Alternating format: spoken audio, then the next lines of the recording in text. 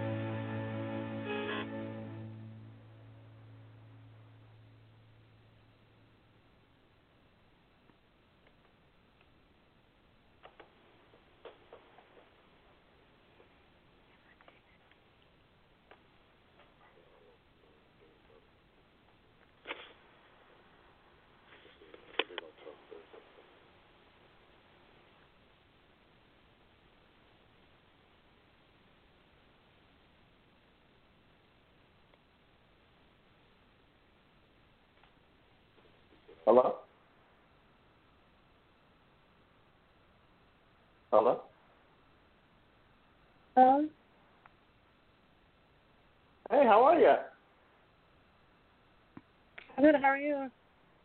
Doing good. God bless you. God bless you. Yeah. Hey, just want to know this is going to be a really good night for you. Expect the best. Thanks, you as well. Thank you. Hi, I'm not exactly sure what is going on. Is Jennifer on? I haven't heard it come on. I'm unsure about that.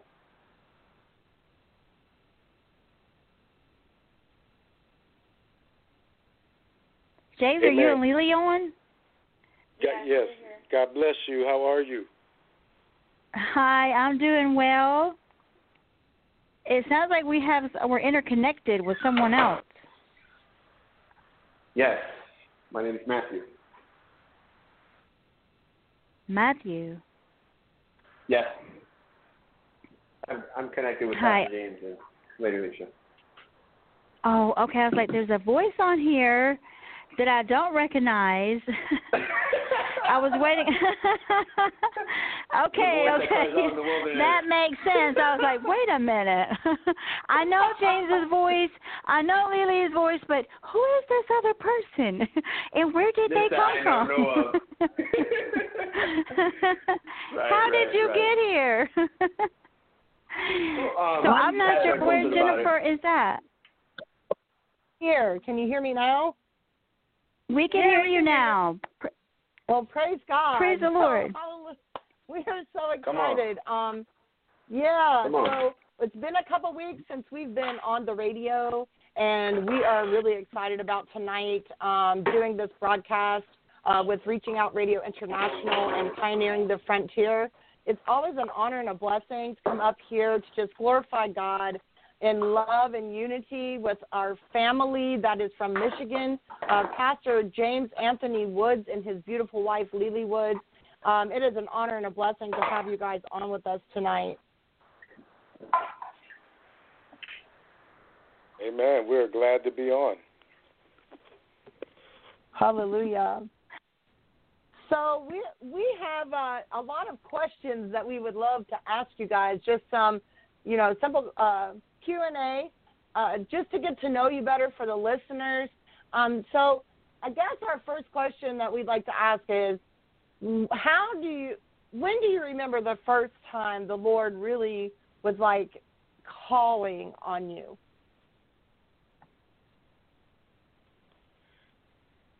Wow. Well, maybe I'll let my wife go first. Better be serious, right? We just go in for the deep, right? We just go on deep in it. Oh, but we just like to say we just appreciate Pioneer Ministries for just having us on, and we just honor Jennifer and Leci and all the pioneers who've been so gracious and kind to us over these past couple of months. And they're just not friends, but we consider them family.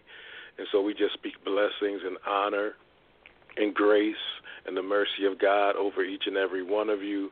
And to answer your question, for me, I was raised in a godly home. And so to a certain degree, my parents were that tug of God for me initially. And I think my wife agreed because we grew up, ironically, in very parallel situations. Our parents were like identical, and our upbringings were identical. And it really started from our families and from our parents, but it didn't end there because we had to, receive Christ for ourselves and not just, vicariously through family. And so we both had our journey with the Lord, and we also had our journey, far away in the pasture, drifting away from the good shepherd to a certain degree until we learned to recognize his voice for ourselves. And it's really been a journey even from what many would call religion into truth and clarity. And so we thank God for that journey and even bringing us into, what people would call, or what we even call the prophetic or supernatural, but just that deeper intimacy with the Lord, having a daily relationship with Him, daily talks with Him, walking with Him in the cool of the day, if you will. It's really been a journey. It's been a learning experience. It's been a lot of laughter, but also a lot of tears as well, because it's been like a chipping away, where the Lord has really just been getting to the core of our hearts and the core of our existence and identity. And so that's just a little bit just to scratch the surface, I believe, for both of us.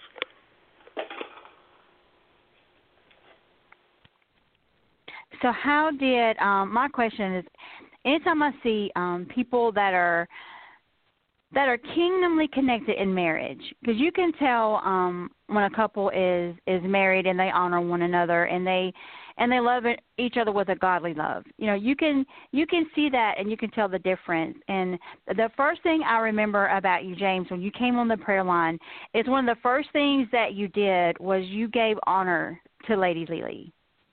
And that that blessed me. From that day forth, I was like, they are who they say they are. It touched me deep in my soul because I'm married as well, and so I understand from the wife perspective what that says, what that means. To have your husband recognize you like that and to bring honor to you. So my question for you guys is, how did you actually meet? How did you guys come to be James and Lily Woods?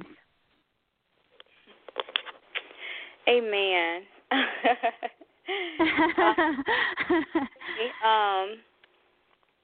I started going to a ministry in Lansing, and I did not know, that my husband was affiliated with the church that I was going to.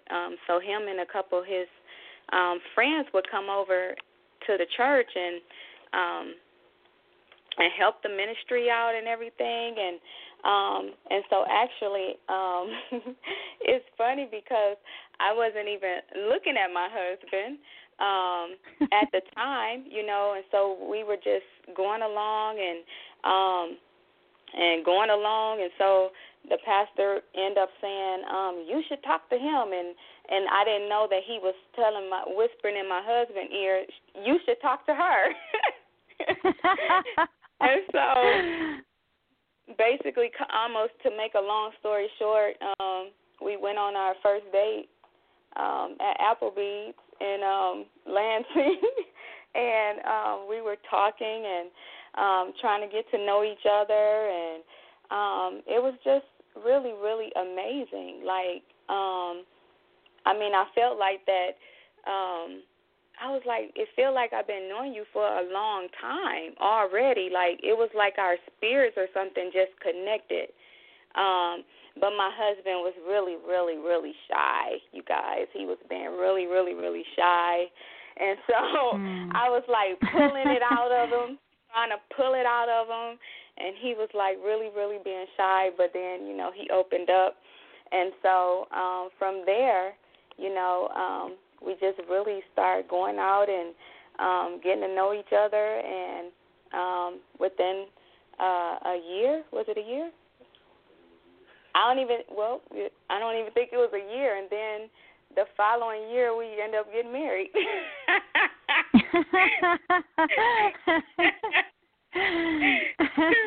I love it because y'all just flow so well together. You can feel it. Like if you're, because I have never met you two like face to face, but I've been on the phone lines with you guys and we've had discussions, but you can just feel it.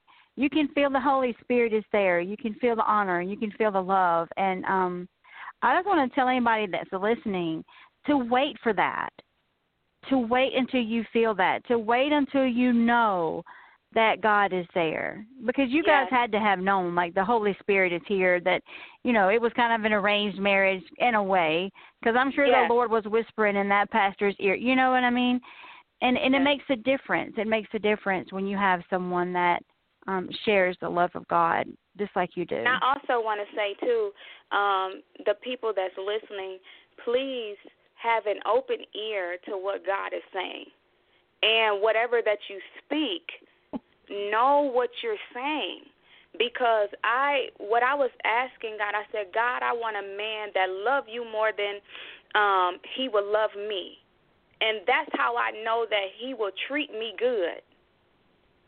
And so when you ask, and I asked God to send me somebody that will pray over me, like if I got sick or if something would happen, you know, that I wanted him to be able to pray over me and pray with me, and so we can pray through things. And so that's how we started our relationship. The foundation was built on prayer. Me and my husband, we prayed in the morning before we went to work. Every morning, me and my husband would call each other and pray before we went to work. And this was before we got married. We would pray, call each other on our lunch breaks, and we would pray. And then we would pray before we went to bed at night. So our relationship was built on prayer. And so, people of God, just allow God to send the right person and ask God for what you want, because God sent me exactly what I asked for, and I thank God for it. Amen. Hallelujah. So since we're talking on this subject, feels like a subject has been birthed. It's very interesting. You know, he titled, I asked James, you know, do you have a title for, you know, what you're going to speak about, what the Lord is laying on your heart? And he said, a table is prepared. And it's so beautiful that it's just what we're talking about just flows right into the title of what he had suggested for this broadcast. And that is the most amazing table to be invited to, is to be invited to his table. And I love what you said about, you know, praying and asking God for someone who loves God more than they love you. I was just declaring that in my living room the other day. And it's just such an accelerated confirmation. So I appreciate you sharing that. It really speaks so clearly, and I love how you guys love each other, and you can truly see the love of Christ, and not just how you love one another, but in how you love the church, how Christ loves the church, and how you guys are so willing to serve the people that are within your ministry, and that touches us in a way that makes us feel even more so, even though we're so far apart, we're close at heart with you guys. And that is why I am constantly saying, you know, Lord, let us all be in a marriage with you first. Yes. Let us all be in a marriage with you first, so that way, you know, the things in the natural will line up with what you have in store for us in the supernatural. So I guess the next question I have for you all is, what is a God story that you have that you told each other to encourage each other, but what is also a God story that you have that you remember from when you guys were, I guess, first courting to when you got married, that you tell others to encourage them? Wow, it's like we have so many. You got to know that stand out. But one that I would say is, and it really ties in, and I really appreciate these questions, because I know that they are God-breathed, you know, and I know that they are God-inspired and God-led, because one of the biggest challenges in life is, you know, becoming one with anything. You know, most people can't even become one with their self, let alone with another person. Amen. And so that is a huge challenge. But I remember one night, I had to take my wife to the hospital, and, she was laying in the bed there, but, I laid right on the floor of the hospital in the emergency room because, I wasn't going to leave her, and it really reminded me of the message on tonight. And I don't even know, most of the time, I don't even know what God is going to say. So, like, when I teach or preach, people always say they enjoy it so much, but I really die 1,000 deaths because I really don't know what the Lord is going to say or what he's going to bring out. But, God always does a great job. He gets 10,000 thumbs up from me. But I laid there on the floor of the hospital, and God was like, this is what love is. And as it relates to the message about, the table being prepared, I thought about the dogs that were mentioned in the Word of God and how even the dogs eat the crumbs. It's not always what's on the table, but God began to show me all these different prepositions, like under, over, through.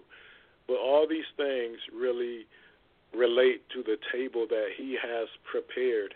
And God said, and he's saying to me right now, I didn't have this revelation then, but he's saying right now, see, son, that is you eating the crumbs under the table.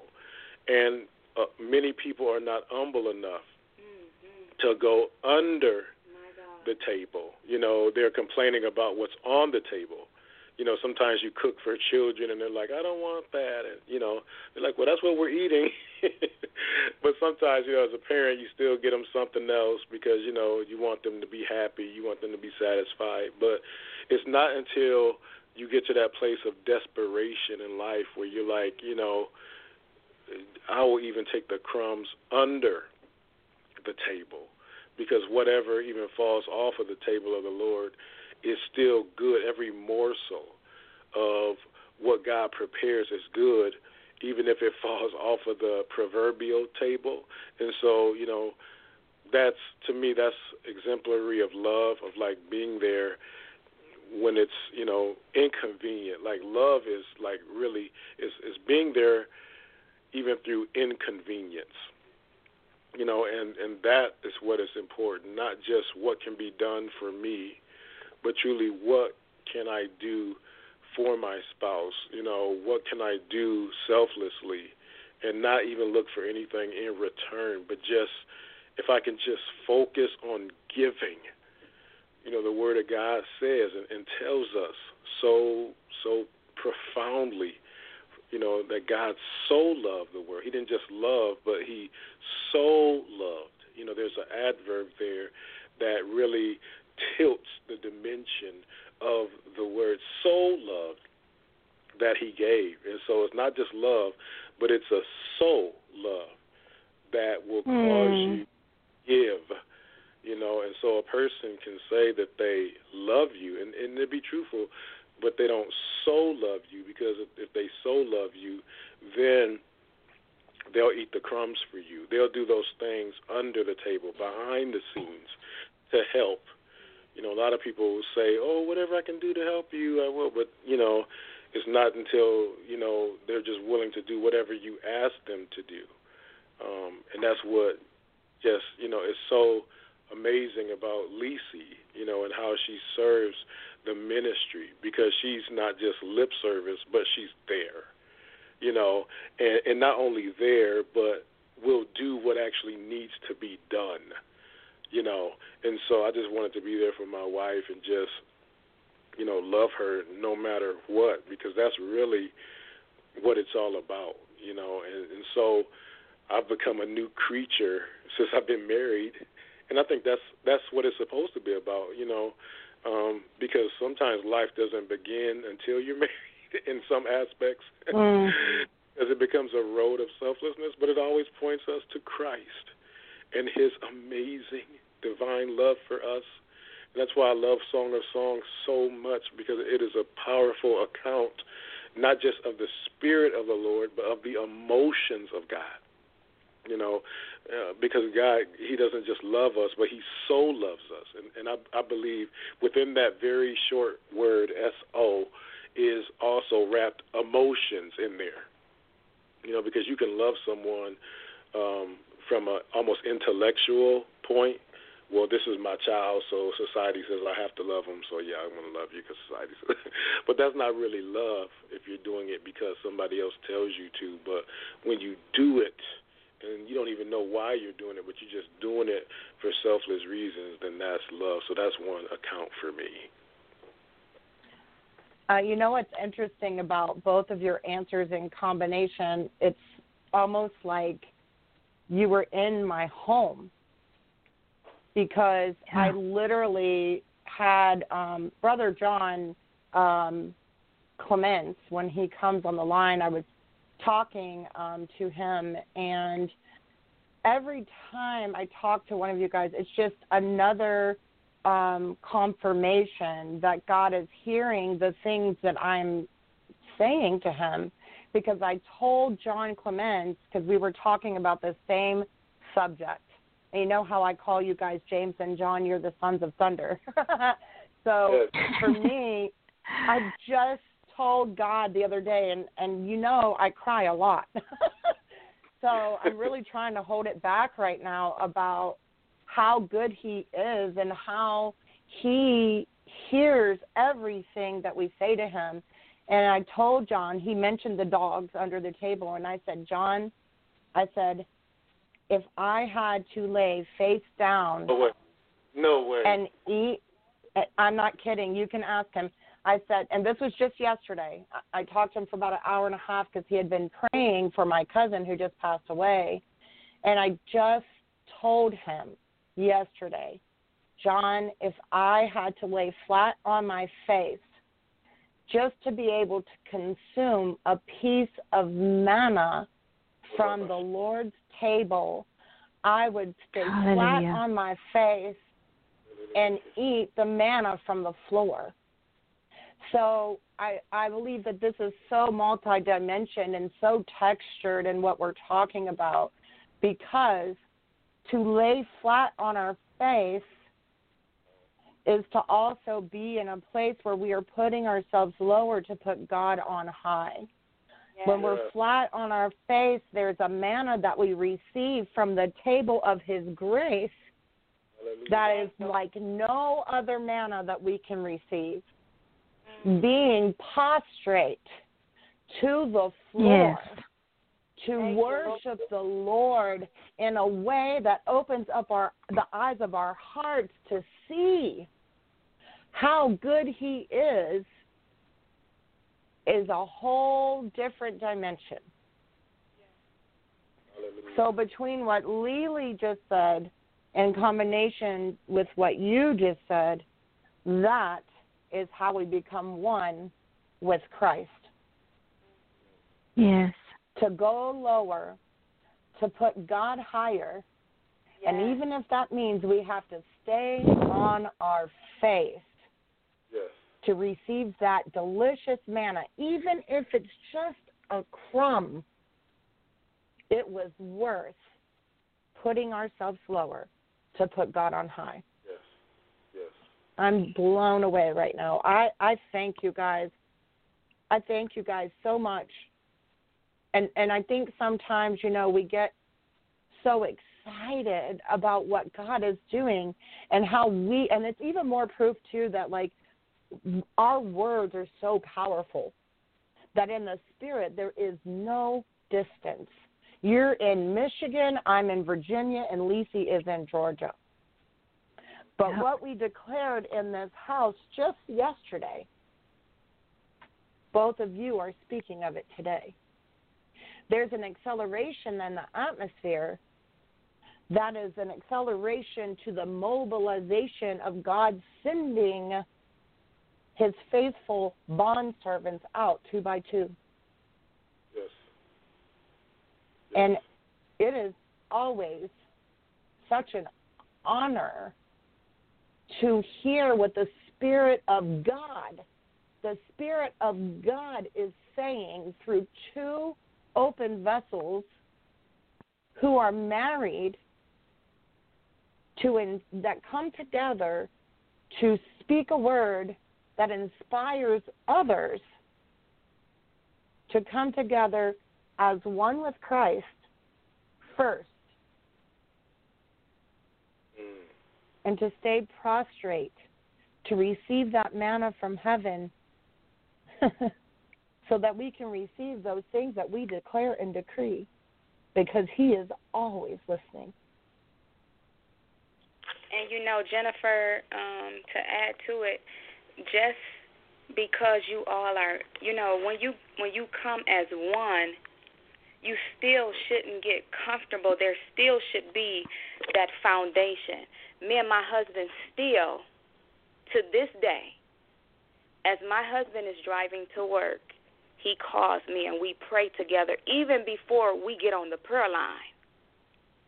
Yes. We pray together that God give us what to say and pray over each other, before we get on the prayer line daily. And so it can't stop just when you get married. You have to keep the consistency. That's what God is looking for. It's the beginning. He wants the consistency from the people. Because a lot of times we get too lax and we get comfortable, and when we feel everything is going good, it's like, oh, man, we could take a break. No, when you take a break, that's when all hell breaks loose. Amen. And that's when the enemy comes in, because you leaving a door open, a window open, so he can come in and have his way. And so you have to keep the gate. You got to keep that gate up and guard it. You got to stay in the face of God. And especially in this time, we need to keep our faces. And Jennifer, you told me that about the crumbs. You told me about that earlier as well when we were on the phone. So when my husband said it, I was like, we were just talking earlier. Do you see that? How amazing, how the Spirit of God is speaking and he's releasing these words, but there's such an acceleration on, and I know you guys have heard me say this before, but, we receive a download from him, and then he confirms it.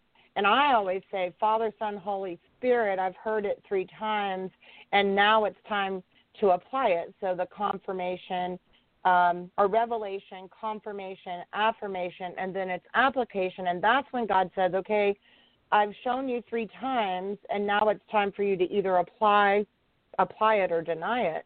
It's the same thing with choices, with anything in life, whether it be something that God is showing us, if it's something that God has spoken to us through his written word, the Bible, if it's something that we've received prophetically.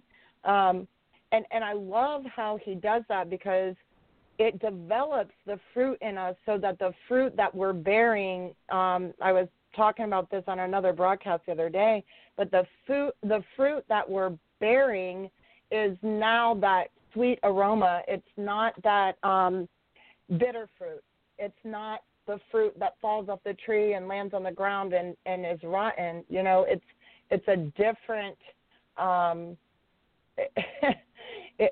what God is doing with us is accelerating those things that he revealed to us.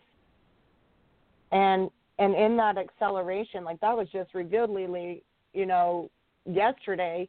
And then I was sharing with you there, and then look, tonight it was affirmed. So now we have that revelation, the confirmation, and the affirmation in less than a 24-hour period. Yes. So, there's going to be some big things that happen in 24 hours, I'm believing. And I'm taking notes as we're talking, because write it down, make it plain. See, that, if I can say that, that's what it's all about. Is as we all are on a journey of maturity. We all are, and we all are moving from being bridesmaids to being the bride. Yes. I mean, we're in the wedding, but it's a journey of sliding over. That shift, even mindset and heart set, from being more like a bridesmaid, or as the Bible describes it, daughters of Jerusalem, to being that mature bride that Christ, he himself adorns and showers with his love and with his ravishing and lavishing. Hallelujah. And so it's that maturity that the Lord is calling us to, not just this competitive, prophetic, new ministry in town who just tries to come in like a whirlwind and sweep the community up. But it's more about love and relationship than what we realize. And I thank God for you all, because you all get it. I mean, you really do. It's this love thing, not who can get the deepest revelation, who can wow the most people, who can get the biggest crowd. But it's about love, relationship, and commitment, just as our bridegroom loves us, has relationship with us, and is committed to us. This is so key, and this is so powerful for us to understand, because when you go through the valley of deepest darkness and you feel as you're going to be overcome with fear, it's who you already have, that he doesn't just remain close to us, but he is within us. And this is our strength, and this is our peace, and this is our comfort. And this is how we model ourselves and honor. I honor you all. I do. Yes. I honor you and love you. And that is the Spirit of Christ, and you know it. And the thing is, you can feel it. It's tangible. Yes. That's Christ. It's not, well, how can I wow the people on a radio show and become popular and, be known and all this other stuff. No, it's about Christ, him being known. Because one thing I've learned about 2020 is just how fragile life is. How fragile life is. And I tell my students at school, because I do teach face-to-face and I teach virtual, but I tell the students at school, and I love them all, they are so precious, high school students, and I tell them as they're listening, I said, you live this moment as if it's your last. You give every moment best shot. And that's the way we conduct ministry here.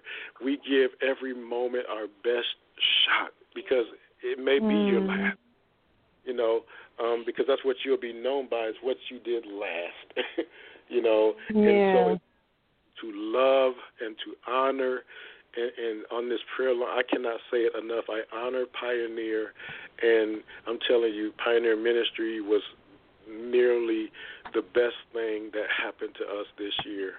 I mean, and everything you all go through and everything that you face and all the mountain experiences and valley experiences, I'm telling you, it's worth it. It's worth it.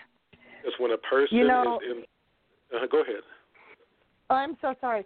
I've got goosebumps everywhere, and I'm sorry, Leci, but I have to share this with you guys. When that tree fell in front of us, I seriously thought it was going to land on my son. And it landed closer to me than it landed to my son. And I knew God was trying to show something bigger, because, we dig into these wells, and we know that we're digging these ancient wells that Abraham and Isaac dug. We're digging these in the Spirit, and we're digging them for revival. But there's so many layers to what's being said right now that is a complete confirmation of what the Lord has been revealing. The kingdom of heaven, Jesus declared that the kingdom of heaven is like a tree in Matthew 13:31 through 32. And the only thing that Jesus ever harmed was a tree. In Mark 11:12 through 14 and 20 through 21. And the only thing that could kill him was a tree. The cross was made from a dogwood tree. And what takes my breath away about what you're saying right now is that we were walking on a trail. I took a picture and I was walking and talking with God, and before we walked on that trail, I pled the blood of Jesus over all of us. It was not a mistake. It wasn't a mistake to go down that trail. It was necessary. So that it will bring us back into remembrance of who Jesus is and how powerful the blood is. The blood of Jesus will never lose its power. Amen. Jesus was the new Adam who came to redeem all of creation. And in heaven, that's a place where the leaves of the trees heal all the nations. And when we look at the end of the Bible in Revelation 22:1 through 2, it says that was it was kind of like an underscore of the forest metaphors, but trees are mentioned all through the Bible. And what he says last is his last I am statement in the Word of God was, I am the root and the descendant of David. And that was all the way over to Revelation 22:16. And the Lord is saying from Genesis to Revelation that God himself blazed a trail of trees through the Bible. Yes, come on. And he loves us so much that he sent his son to be crucified for us so that we can live in righteousness through Christ Jesus, and the blood will never lose its power. Yes. And my friend asked me after, she said, what made you plead the blood over us before we walked down that trail of trees? And I looked at her and I told her, Jesus. And you're so right that we have to wake up and open our eyes and give God the praise and glory that we see another day because someone else didn't. We have to give him all the praise because it is an honor to serve God and to serve one another. Amen.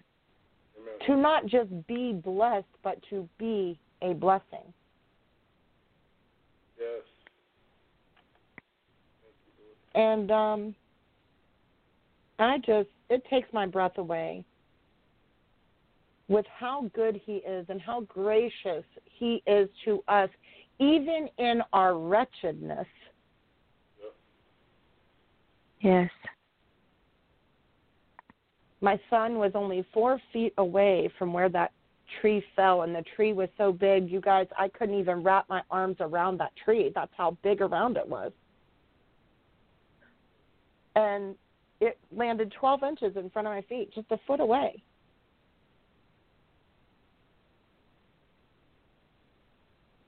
And when we were shaken to the core, I believe that's what God is doing with us right now. He is shaking us to the core. Yep. Yes, he is. so that we can say less of me and more of the King of Kings. Yes. Come on. Thank you, Lord. Come on, God. Yeah, because that's what we're doing in our house, too. I mean, not many people know this, and the first time I'm going to even say it out loud, except for Jennifer knows, is my husband and I have both, by the Lord's leading, quit our jobs and gone into full-time ministry. So we are literally right now leaning on the arm of our beloved. We are, as you just described, going from a bridesmaid to a bride. We are being taken through a season of being totally stripped of ourselves and learning how to be nothing but a servant, so that when we come out of this, we don't have to depend on anyone but Jesus. Yeah. And the funny thing is I declared this. I declared this over us standing right here in the same room I'm sitting in now. And I was just telling the Lord, I don't want to be dependent on the worldly system. I don't want to be dependent on this. And the next thing you know, I'm not depending on anything but Him. So everything that you're describing, everything that you guys are saying, from what Jennifer's saying, what you've said, what Lily has said, and if there's anyone listening, if you're finding yourself in a season where you're learning to lean on the arm of your beloved, where it looks like things are being taken away from you, I just want to declare over you that God is changing you. He's changing your status from a bridesmaid to a bride. Yes. He's maturing us. He's teaching us. He's guiding us. He's leading us out of the wilderness, out of the dark seasons, out of the troubled seasons, out of the seasons where we're having to, struggle and toil. He's taking us out of that, and He's leading us into the promised land, and we're on the cusp of something great. Come on. Because, I truly believe that 2020, it was prophesied in the beginning of 2020 that it will be a year of perfect vision. And I believe that has happened, because we have been awakened, we have been shaken, we have seen things, we have drawn closer to Him. We went into what most people thought was isolation, but we know was actually preparation for the majority, for most of us. He has humbled us beyond belief. That's why for me, that's why honor is such an easy thing for me, because I know Jesus came to serve and not be served. So I live my life under that same guideline. I don't come to be served, I come to serve. And He'll elevate me in due time. God says He gives grace to the humble, the meek will inherit the earth, and all of these verses. And I don't do it because I'm looking for something. I do it because God came to serve. Jesus served me. He served me on that cross when He shed His blood on Calvary. And I think that's why where a lot of people miss it, and that's what He's doing during this time. So just hearing you guys talk is like giving me a lot of confirmation in my own life, and I hope for other listeners as well, is that when we have love, when we have honor, when we have unity, when we love with the love of Christ, when we allow Him to shake us and rattle us loose from our golden calves and our things we think we need, because the Lord told me flat out, He said, Lisa, you're not dependent on me, you're dependent on your independence. You're dependent on what you can do for yourself. I want you dependent on me. And I was like, wow. So now I find myself in this situation, but I'm grateful and thankful for that, because I want to be that mature bride. I want to be that Song of Songs. That's what I've been saying lately. So you wouldn't know this, but that's what I've been saying. I'm going to come out of this leaning on the arm of my beloved. Yes. And that's in Song of Songs. So I'm actually blown away, just like she is. I've got notes all over the place. We both have our pen and paper ready. We're like, we know with James and Lily coming on, there's going to be some words released, so we're going to write them down. And I'm just praying that other people are getting this as well. That Christ loved us first. We didn't choose Him, and all He's asking from us is just to love and to love each other. And when we do that, it says we have obeyed all the commands, all of His commandments, if we love. So whether we're married to our spouse, whether we're married to Christ, whether we're married to in whatever partnership, whatever relationship we have, if we do it from a place of humility, if we do it from a place of love and honor, our lives would just flow. We would just flow, because God can rest in those places. He can reside in those places. That's a kingdom concept, honor, love. So thank you for what you're saying, because you're helping me Yeah, you're helping me a lot. You really are. So I hope that, others are catching this as well and taking notes and writing this down, because this is very powerful stuff. Because a lot of us have gone through COVID and people have lost jobs, but I want them to understand that they are being prepared to be the bride. They're being prepared to be lean on the arm of their beloved. They're being prepared that no matter what happens on this earth, in the mighty name of Jesus, they will be dependent on the Lord and Lord alone. They won't have to wait on the stimulus check. They won't have to wait on an unemployment check. They won't have to worry about where it's going to come from. They're going to know beyond a shadow of a doubt, no matter what happens, that God is going to take care of them, that God is their source. Thank you, Lord. Yes. And I think that's pretty amazing. So another question for you all, and then I think we'll take a break because I'm so excited for the piece that is going to be released on here this evening through a song to come forth from your wife. But just one more question, just so that other people can just kind of know, if they're going through something and they feel like they're just really being pushed beyond their capabilities, that they can relate to us because we can share with them, some of the things that we've gone through. So was there ever a time that you really felt, and this could be you or Lili or both of you can answer, has there ever been a time where you really felt pushed beyond your capabilities and you just felt like what we are believing that where we're at right now, and felt like you just had to rely on God to overcome whatever challenge you were facing? Yeah, I would say like right now. I'm just like, there's just so much going on. And when you're sensitive to the Spirit, like you all are, there's certain things that you just can't even stop from sensing. And so it's like every moment my spiritual senses have been heightened. It's like a spidey sense. If you know Spider-Man, he kind of starts tingling when something's about to happen.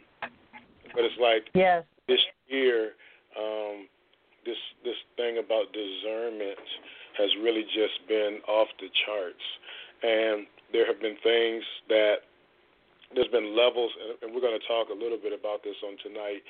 The Lord said just give the people like a series of wisdom commercials, like Super Bowl commercials in the Spirit. Many topics, but one of them is discernment and like what that actually is, and like discerning the Lord versus just, discerning dark things, but like, being able to discern the Lord and discern the things of God, and I was reminded of 2 Kings, and this really inspires me in this season where like so much is going on, and like sometimes I'm like, God, you're stretching us. Can we even be stretched any further? It's just like one thing after another, but God is faithful, and we are so super encouraged. But I would just remind everyone to read 2 Kings, because this 2 Kings chapter 2 just baffles me. And this is, I believe when the Lord was about to take Elijah up to heaven in a whirlwind, and the Lord was speaking to me just the other day and said, we're in the season of the Elishas, where some Elijahs are going to go up to heaven in a whirlwind. And I was like, God, what does that mean? And so Elijah going to heaven did not mean defeat. But Elijah going to heaven is a whole nother level of victory. And so it's how we discern things. And so Elisha was able to discern the Lord, even when Elijah was saying, stay here. Elijah said that several times. Now, if Elisha was not in tune or was not discerning the Lord, he would have just stayed. And so the first time Elijah said it, Elijah said, well, I have to go to a place called Bethel, and Bethel represents the church. You know, there is a challenge even within the church, even if you're called to minister to the bride and the body, but there's still a challenge of Bethel. But Elisha didn't stay up. Followed, and Elisha always repeated this, and I really believe that this is a word for the body of Christ. As surely as the Lord lives, and as you live, I will not leave you. Now, that prophetic declaration is important because that also means that what you are saying, you will not leave, it also will not leave you, because Elijah, check this out, Elijah never left Elisha. The mantle was the manifestation of Elijah, not just an anointing. See, a lot of people are chasing anointings, but they could care less about the person.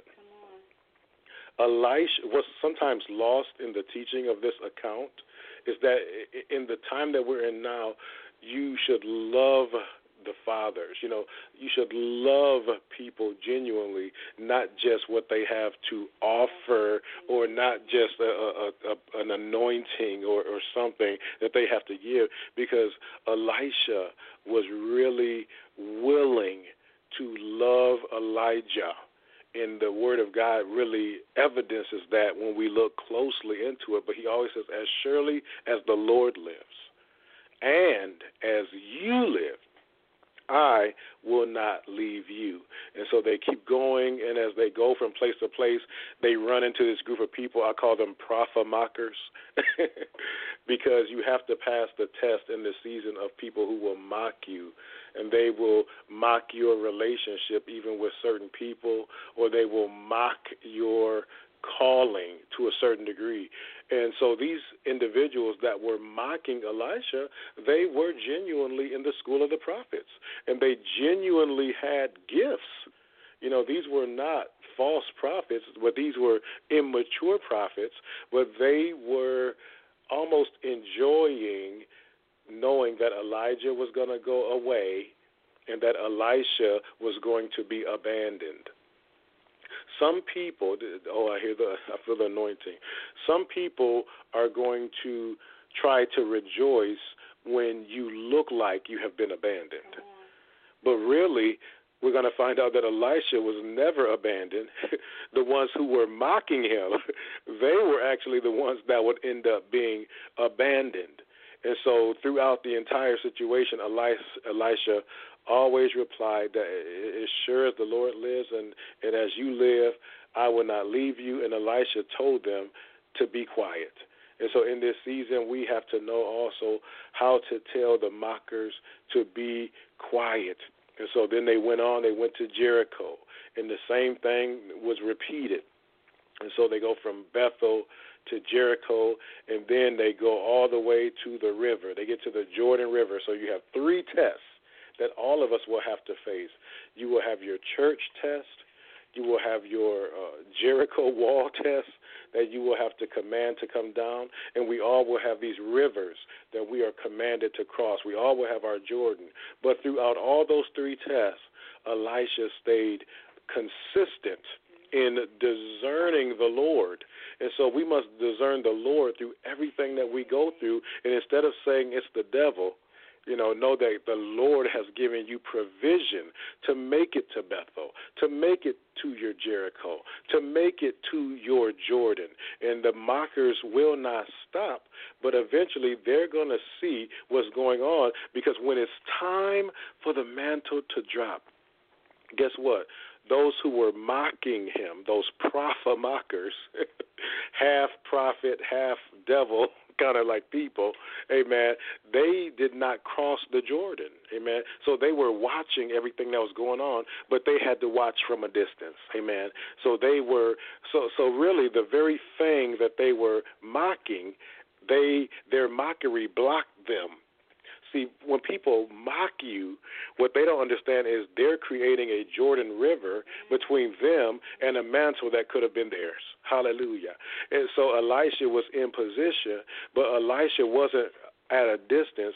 He was right there to receive something from the Lord. And so when Elijah took his cloak and he rolled it up and he struck the water with it, and the water divided, amen. And so this was a great miracle, again, that everyone was seeing, amen. And Elijah turned to Elisha and asked him, he said, tell me, what can I do for you before I am taken from you?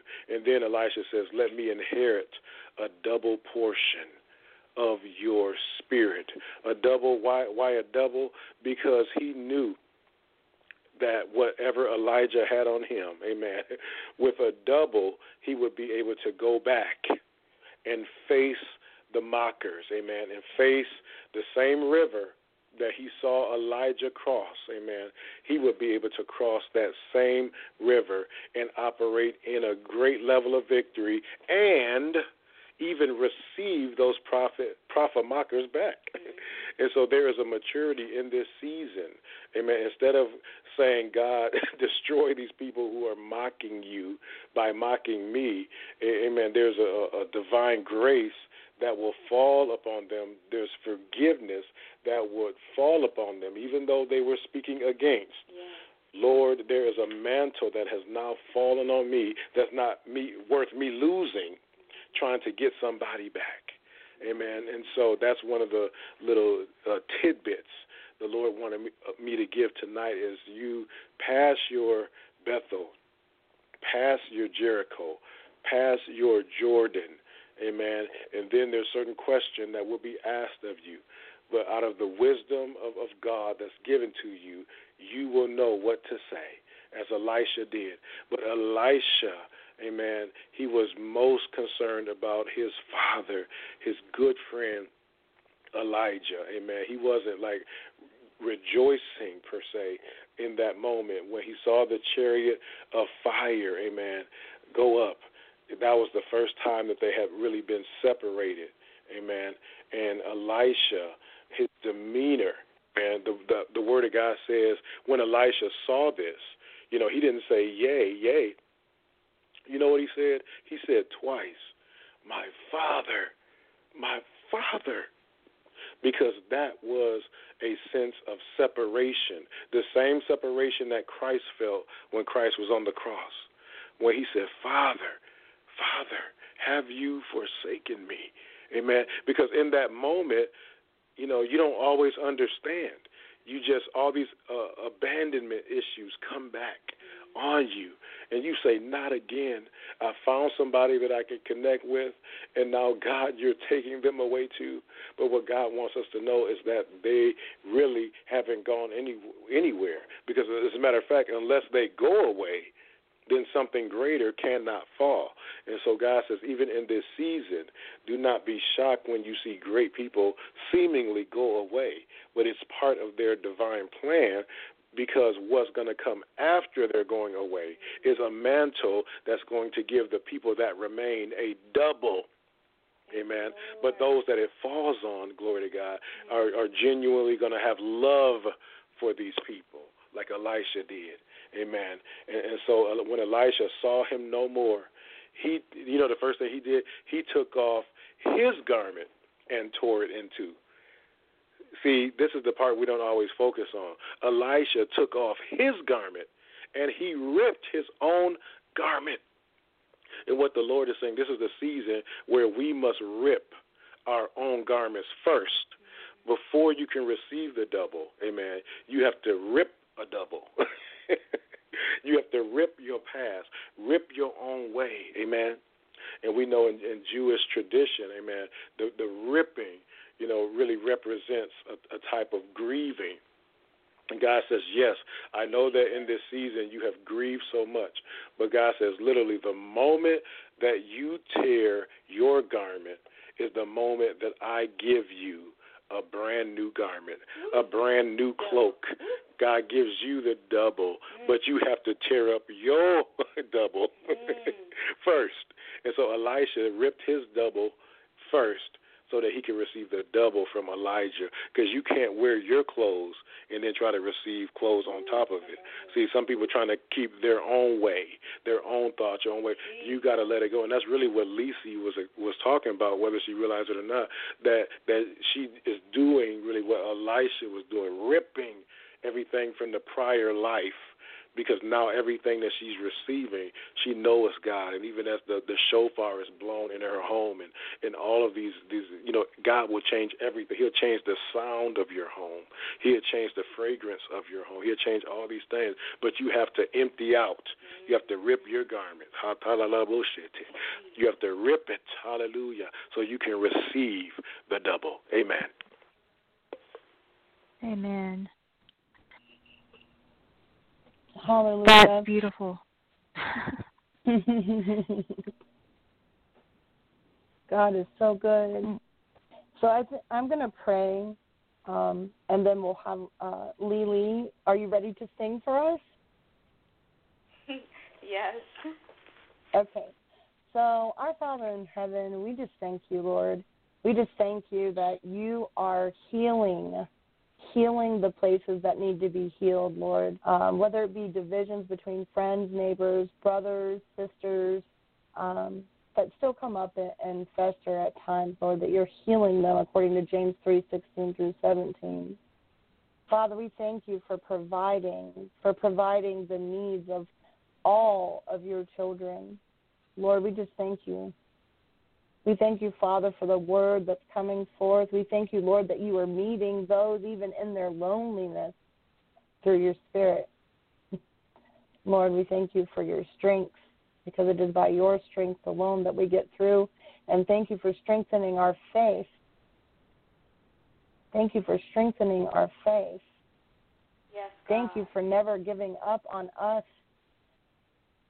because we will not give up on you, Lord. We thank you for never giving up on us. Lord, we thank you for the Bible. We thank you for your word is truth. And we thank you for good teaching and sound leaders. We thank you, Lord. We thank you for testimonies, the testimonies that are coming forth,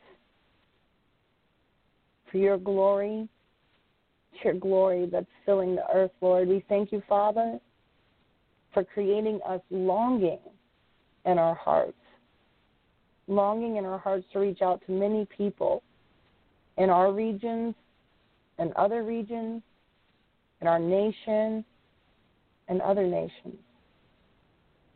Reaching out to them and letting them know, even on this broadcast, the transformative power of Jesus Christ.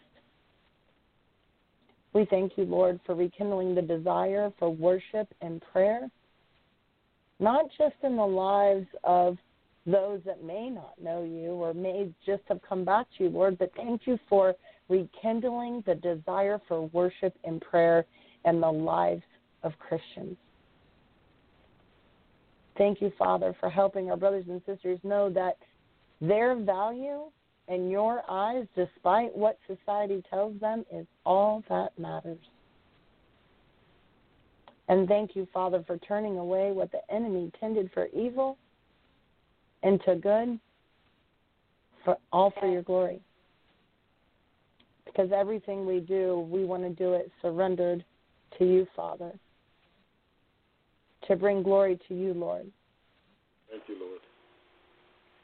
In the name of Jesus. Amen. So now, everyone that's listening, we have an amazing woman of God, Leci Woods. I was listening to her sing. She doesn't even know it, but I was listening to a post that her husband had put on Facebook. And when she sings, she just releases such a peace. And I asked her today, instead of playing what we're hearing on the radio or playing all the new upbeat stuff or playing, gospel hymnals from back in the day, we wanted to hear Lili release peace under the sound of her voice out to all the nations that are listening now. So here is Leci Woods.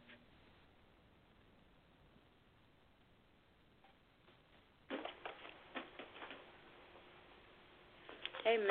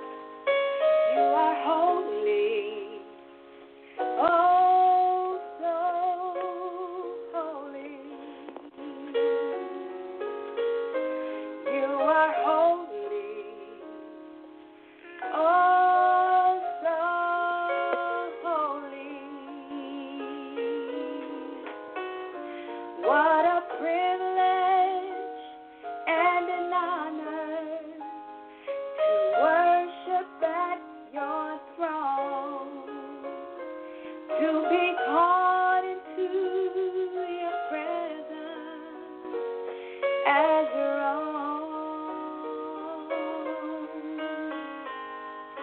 You are holy, oh so holy, oh yes you are. You are holy, oh so holy. What a privilege and an honor to worship at your throne, to be called into your presence as your own. You are worthy, oh so worthy. You are worthy, oh so worthy. What a privilege and an honor to worship at your throne, to be called into your presence as your own. You are faithful, oh so faithful, oh yes you are. You are faithful, oh so faithful. What a privilege and an honor to worship at your throne, to be called into your presence as your own.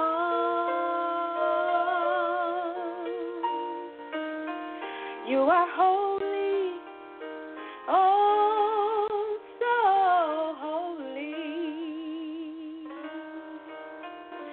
You are holy, oh so holy.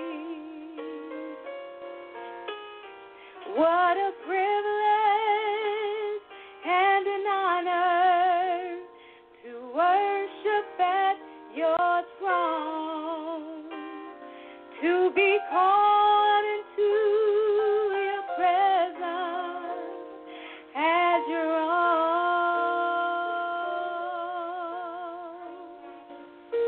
You're holy, oh Lord, you're holy. You're holy, oh you're holy. You're righteous, you're righteous, you're righteous, you're faithful, oh you're faithful. You're holy, oh Lord, I thank you for being holy. Oh, oh, you're holy, you're righteous, you're faithful, you're worthy, you're holy.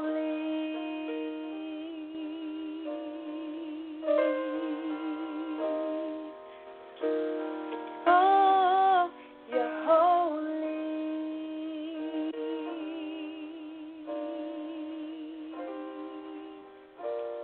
Hallelujah, you're holy.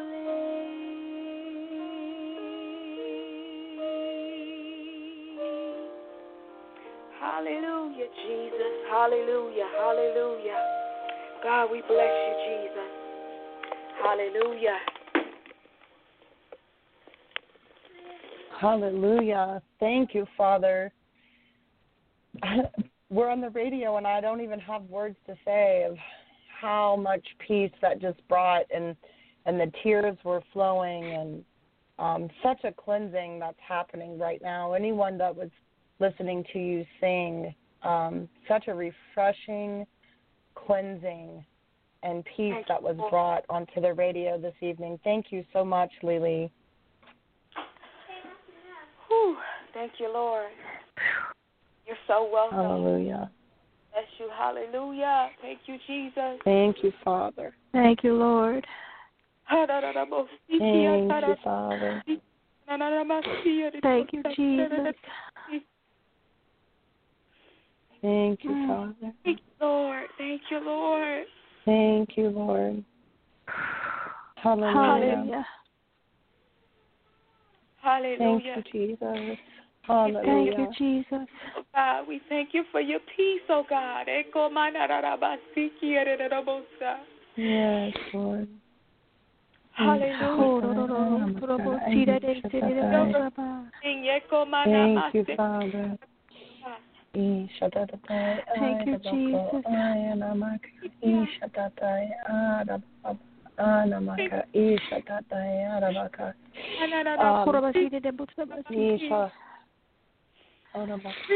Your people,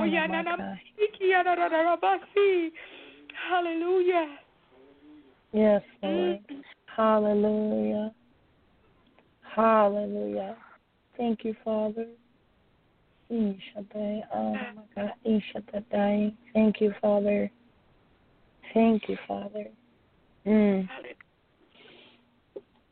Oh, wow. Thank you, Lord. Thank you, Lord, for your presence on this line this evening. Thank you, Father, that we can just feel you. We feel your presence, Lord. Near and far, Father, we feel your presence, Lord. Yes, we thank you for saturating this broadcast this evening, Father God. We just thank you, Lord. We thank you, Father, for reminding us to consistently humble ourselves before you, Lord. We thank you, Father. We thank you for the peace that was released through our sister, Lord. We thank you, Father. We thank you for it was the voice of angels that we heard through her, Lord. We know the things that you are doing, Lord. We see it. We hear your voice, Lord, and we thank you, Father. We thank you, Father, for what you have already done, what you are currently doing, Lord, and what you go ahead of us to pioneer the frontier to make a way. So we praise your name, Lord, and we thank you, Father. You are the pioneer, the engineer of all things, Father, and we thank you, Lord. We thank you, Father. Thank you, Jesus. Thank you, Lord. Thank you, Father. Thank you, Jesus. Thank you, Lord. We praise you, O God. Hallelujah. We thank you, Lord. Thank you, Jesus. We thank you, Father. Thank you, Jesus. So just as everyone is just really soaking in that peace and soaking in what was just poured out, Lord, I just ask you to fill Lili back up. Fill her back up to overflowing, Lord. I thank you, Father, for the anointing that you've placed within her, not just on her, but within her, that anointing, Lord. Thank you, Father, for the new songs being birthed out of our sister, Lord. Yes. We thank you, Father. We thank you, Lord. Oh, thank you, Father. And we thank you for James, too, Lord. We thank you for James, for being such an amazing leader and such an amazing teacher and pastor. And we thank you, Father, for the relationships that are not just being built between us that are here on the radio, but there are so many different things that Pastor James and his wife offer, and I'm hoping that at the end of the broadcast we'll have them talk about some of that. Right now, I would just like to introduce to everyone once again, if you're just joining us, we have on Pastor James Anthony Woods and his wife Leci Woods, and she just blessed us tremendously with a song, Straight from Heaven. So beautiful. So I'd like to introduce to you all, and we'll just ask you, James, if you don't mind sharing with us what the Lord is really laying on your heart for the body of Christ for such a time as this. Amen. Amen. Wow. Again, I just honor the Spirit of the Lord and honor my wife, Lady Alicia, amen, for just ushering in such a peaceful presence, amen, into the atmosphere. We just appreciate her so much and appreciate all of you for being participants on tonight in this amazing prayer experience, amen, and word experience and love experience. As I was saying before, I believe God really gave me a series of commercials for the body of Christ on tonight. Maybe not just one overarching word, but one of them I just shared from 2 Kings chapter 2. But another thought that the Lord was just laying upon me was in John chapter 1, verse 45. And the Lord is saying that he knows you. He knows you. Just in the way that the Lord knew Nathanael even before he called Nathanael. It's a very simple account, but it was very powerful. In John chapter 1, verse 45, it says, Philip found Nathanael and told him, we have found the one Moses wrote about in the law, and about whom the prophets also wrote, Jesus of Nazareth, the son of Joseph. Now, Philip was introducing something to Nathanael that Philip thought was new to Nathanael, and it was new to Nathanael, but it wasn't new to Jesus. Jesus already knew Nathanael even before Philip knew Nathanael. And so here Philip is informing Nathanael about some things. And this may not really seem significant, but it is extremely significant even to the time in which we live now. And I'm going to bring out the revelation. He says, Jesus of Nazareth, the son of Joseph. Now that seems like a harmful description, but sometimes a description, amen, can cause people to have bias. Now, Philip didn't know this, but Nathanael actually had a bias within him. And so what the Spirit of the Lord is saying in this moment is that we are dealing with people globally and nationally, amen, and maybe even locally, who have a bias based off of where you come from. See, when Philip was sharing with Nathanael, he was sharing with Nathanael from a place of excitement, from a place of newness, from a place of revelation, that a journey that they all had been on, that finally they had found the one Moses wrote about in the law. You know, but Nathanael really wasn't focused on that. Nathanael was focused on, oh, he's Jesus of Nazareth. He was more focused on Nazareth than he was focused on Jesus. Now, I use this a lot when teaching some of the basics about the prophetic, because what the prophetic does is it also guards you, or it becomes a type of force shield even against people who would use where you're from against you. So instead of them looking at the bigger picture and saying, oh, this is a man of God, or this is a woman of God, instead of Nathanael saying, wow, you know, this is the one Moses wrote about, yes, he was focused on the fact that, oh, this man is from Nazareth. And so Philip is focused on the fact that this man is from heaven. And here Nathaniel is focused on, he's from Nazareth, and can anything good come out of Nazareth? And so when we go to the 46th verse, that's what he says, Nazareth. Can anything good come from there?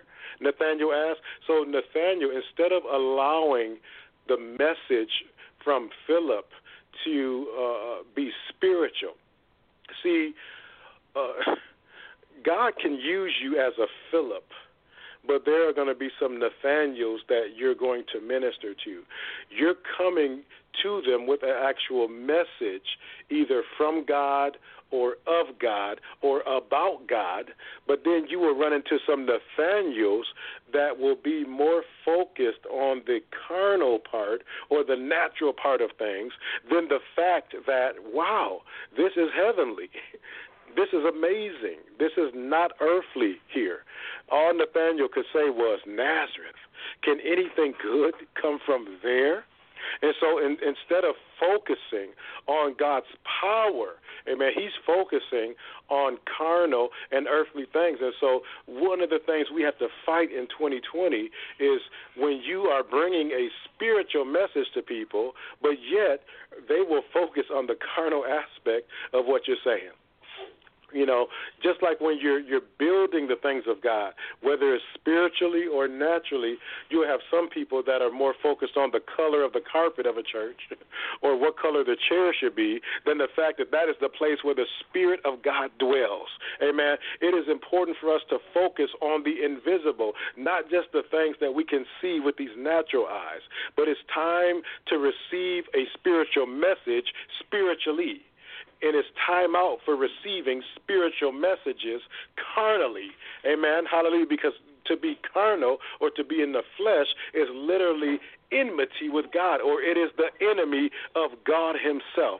Amen. So Nathaniel was more focused on where Jesus seemingly was coming from naturally than the fact that he was the Son of the living God. Amen. So he says, Nazareth, can anything good come from there? And so then Philip says, well, come and see. So in the 47th verse, amen, when Jesus saw Nathanael approaching, he said of him, here truly is an Israelite in whom there is no deceit. Now, this is interesting. And so Jesus is able to prophetically call something out, amen, that was going on the inside of this man. He was able to call out something that Nathaniel was like, well, there's no way that he could have known this. So even though Nathaniel was operating in a carnal sense, amen, Jesus combated his carnality with something spiritual. And Jesus says, here truly is an Israelite in whom there is no deceit. The 48th verse goes on to say, how do you know me? Nathanael asked. Jesus answered, I saw you while you were still under the fig tree before Philip called you.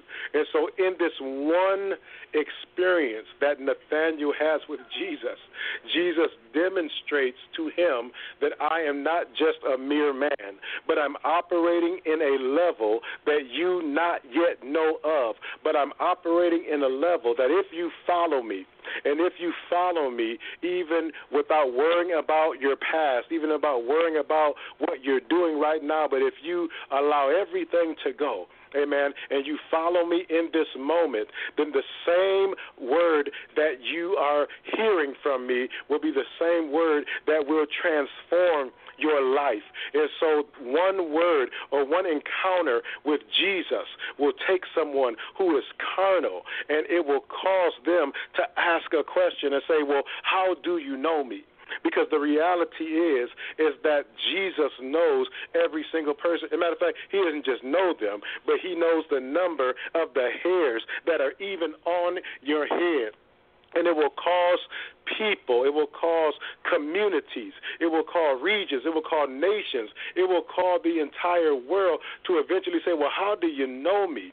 Amen. And Jesus will say, I saw you, amen, while you were still under the fig tree. I saw you before you saw me. I knew about you before you knew about me. And that becomes a testimony of the very prophetic nature. Amen. Jesus wasn't just the nature of the prophetic. He is prophecy. Amen. He is the prophetic. He is the prophetic on legs. He's the prophetic on wheels. He's the prophetic with wings. Amen. This is Jesus, the Son of the living God. Amen. And so this one experience changed Nathanael's life. Amen. And then Nathanael declared in the 49th verse, Rabbi. Hallelujah. So Nathanael went all the way from saying, can anything come good out of Nazareth, to saying, Rabbi. Now, why am I saying all of this? Because God is saying there's going to be a great change even in this nation. Amen. People who were doubters, people who were mockers, people who were criticizers, amen, they're going to turn around and they're going to begin to say, Rabbi, because they're going to begin to know that there was no way that somebody could have known about them. There's no way that somebody could have known them in the secret place. There's no way that somebody could know that they have never encountered to know certain things about them. But the spirit of prophecy is the spirit of Christ. Amen. And he calls him Rabbi. You are the Son of God. So literally, Nathanael went from being carnal, from being spiritual, because of a prophetic word. And so I'm sensing a prophetic word moving over the body of Christ, amen, like never before, but also a prophetic word moving over carnal people, amen, people who are not saved, people who are not thinking about the Lord, people who only see Jesus as, oh, he's from Nazareth. Is there anything good that can come from Nazareth? And you can even apply this to yourself. You can apply this to your own life and how people may view you. People may say, oh, this is just her, and she, this can't be God using her in this way. But once you open your mouth and once you release the word of the Lord, it's going to cause people to worship God. It's going to cause people to call the Lord Rabbi. Amen. Nobody had to tell Nathanael that Jesus was the Son of God, because remember, Philip didn't even say that. All Philip said was, well, this is the one that Moses wrote about, but Philip didn't say that. But out of Nathanael's mouth, Nathanael declared, Rabbi, you are the Son of God. And not only that, you are the King of Israel. And so Nathanael began to even prophesy right back to Jesus. And so, in other words, the prophetic that goes out to a person, amen, is going to cause them to even prophesy right back in you. So the same people who doubted you, the same people who didn't believe that you were truly called of God, God is going to use the prophetic word that is released out of your mouth, and he's going to cause them to prophesy right back to you, just like Nathanael did. And Nathanael declared, and Nathanael said, Rabbi, you are the Son of God. Amen. You are the King of Israel. And this relates to what I was just telling you about. Amen. In 2 Kings chapter 2. Verse 15, amen, because what happened was after Elisha, amen, received the mantle from Elijah, the same prophets, glory to God, who were mocking him, the same ones that mocked him at Bethel, and the same ones that mocked him at Jericho, and the same ones that mocked him at the Jordan River were the same ones who later on, you know what they did? They literally bowed down to the ground, amen. You don't believe it? You don't believe it? You can go to 2 Kings yourself in the 2nd chapter, amen, and you will see, amen, if you read the 2nd chapter and the 15th verse, amen, you will see what happened after this experience of all the things that Elisha went through with these other prophets, with these other individuals that really should have been supporting him along the way. Amen. But hallelujah, God is going to show who he is with in this season. Amen. Just like God backed up Jesus. Amen. God backed up Elisha. Amen. And these same ones are going to turn around and prophesy. Amen. Into your life. So regardless of what you're going through, regardless of what you're experiencing, the Lord is saying, hold on, amen, because I'm going to read to you 2 Kings chapter 2, verse 15. It says, the company of the prophets, I call them prophet-mockers, amen, because that's truly what they were doing, from Jericho, who were watching, said, the spirit of Elijah is resting on Elisha. They were the ones to say it. They were the ones, amen. Even before Elisha could say the spirit of Elijah is resting on, they said the spirit of Elijah is resting on Elisha, and it says, and they went to meet him and bowed to the ground before him. So God is saying everything that was mocking you yesterday, I'm going to turn it around. God says I'm going to do a 24-hour turnaround. Amen. And the things that were mocking you before, God says I'm going to cause them to prophesy and to have a revelation and to bow down to the ground. Glory to God. Somebody ought to give him praise on this call on tonight, because God is amazing and he is awesome. Amen. He's telling us, encouraging us that regardless of who is trying to judge you based off of anything, your gender, your race, where you're from, amen, God is going to disprove it. But don't allow anything to keep you from prophesying and speaking the word of the Lord, amen, because as you release the word of the Lord and not give up, just like Elisha did not give up, amen, and just like Jesus did not give up. He didn't say, oh, man, they're focused on the fact that I'm from Nazareth, maybe, that. No. Because he knew who he was, and Elisha knew who he was, and Elisha knew what he was after, and Jesus understood what he was after and what he was called to do, even though the journey would cause them suffering. Yes, your journey may cause you suffering, but do not allow the suffering to turn you around, because you shall, hallelujah, make it through your Bethel, and you shall make it through your Jericho, and you shall make it over your Jordan, and you shall release a word, amen, that will bounce right back at you through the ones who were not believing in you or who were holding where you're from against you. God is raising up a company of people. He's raising up a generation of people, amen, that shall partake in the greatest awakening that we have ever known. But you ought to know that the hordes of hell have been released against humanity. But I tell you, there is more with us than is more against us. Hallelujah. And God is going to use the people of God like never before. So be encouraged in this hour. Be encouraged in this time and release that prophetic word. Amen. Discern the Lord. Just like Elisha discerned the Lord. He didn't discern what they were saying. Matter of fact, he told them to be quiet. Amen. Jesus wasn't offended by what Nathanael said. Did you see the strategy of the Lord? Do you see what Jesus did? Instead of Jesus rebuking him, what did Jesus do? Jesus, what did he do? He turned right back to him and he prophesied. He said, oh, there's a man with no deceit.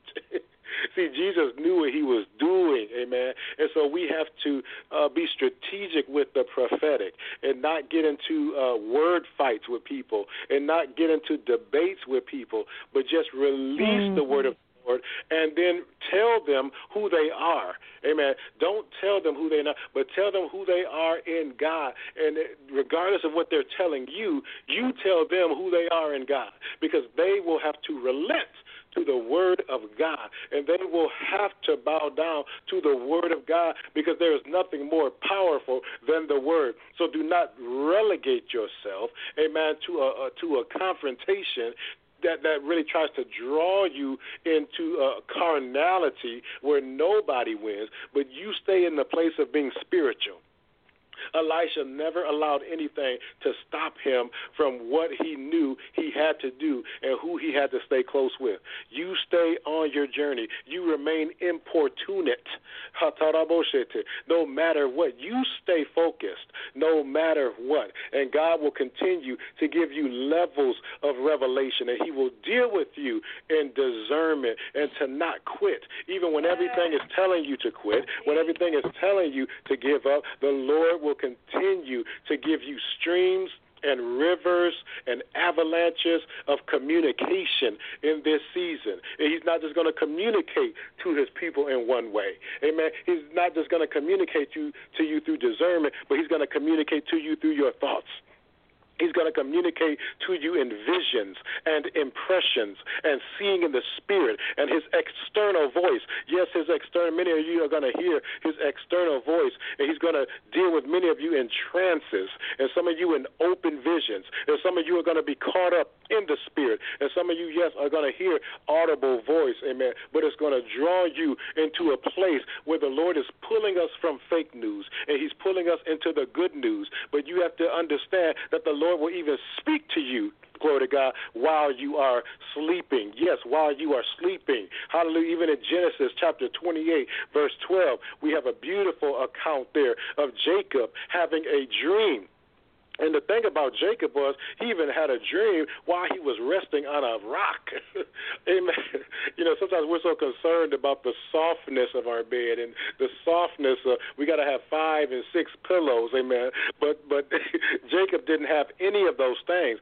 But just because he didn't have a soft pillow, that did not stop him from having a dream. And so prophetically speaking, the Lord is saying, even though you lay down in a hard place, amen, the hardness of your situation is not going to stop me from speaking to you and giving you revelation. And Jacob had a dream about a ladder that rested on the earth, amen, but it reached all the way up to heaven, and God's angels were going up and down the ladder. And I believe that these weren't just talking about celestial beings, but this was talking about you and I. We are angels in the earth now. We are the ministers of Jesus Christ. We are the contemporary angels. We are the no, we're not celestial beings in that sense, amen, but we are the messengers that carry the message of the Lord. And so we go up to the Lord and we receive from the Lord fresh bread for people, and we deliver fresh bread for people at all times. And that's really what Elisha was doing. His mantle was not just for them, but even the ones that were mocking him, amen, they were the first recipients. Some of the people in your ministry, some of the people that you're going to bless first are the very people who didn't believe in you, who didn't support you, amen, because the Lord is teaching you that in order for you to go forth, you have to go forth in a pure stream. You can't go forth in resentment. You can't go forth in a spirit of trying to get people back. You can't go forth in a spirit of passive aggressiveness, but you have to go forth in a pure stream, amen, and you have to be willing to forgive. Jesus didn't hold anything against Nathaniel. Elisha didn't hold anything against those prophets, amen, who were mocking him, amen, but they were the first participants. Nathaniel turned right back around and prophesied that, yes, you are the Son of God, and yes, you are the King of Israel. Who told him that? Amen. The spirit of prophecy came upon him, and you're going to have people that are going to come into your life that came in your life for one reason, amen. They're going to end up blessing you, and they're going to end up prophesying into your life and confirming who you are in God and in the natural. So Nathaniel didn't just say that you're the Son of God, but he also prophesied, amen, who Jesus was in the earth. And so people are going to come to you, and they're going to prophesy your divine call, but they're going to also prophesy your earthly call. Come on, somebody. God is releasing something mighty and powerful on tonight. This is a life-changing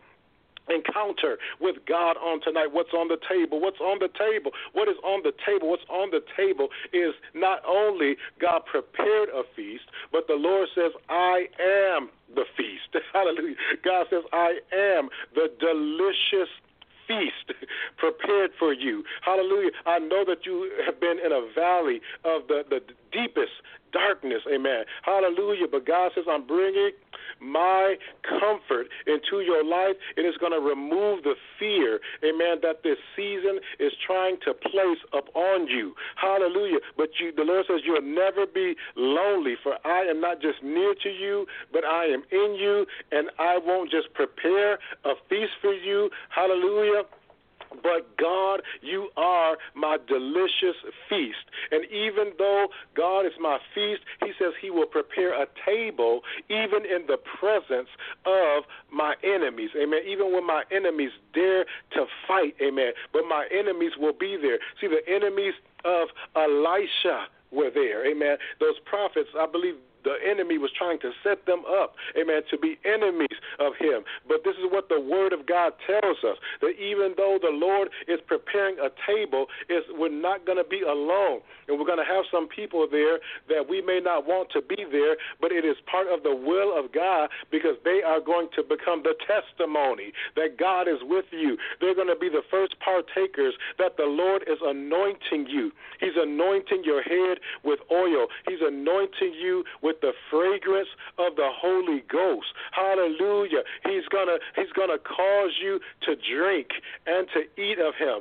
Amen. Until your heart overflows. Hallelujah. God is going to shower you with his goodness and his love. As a matter of fact, they're going to pursue you, not just in this season, but all the days of your life.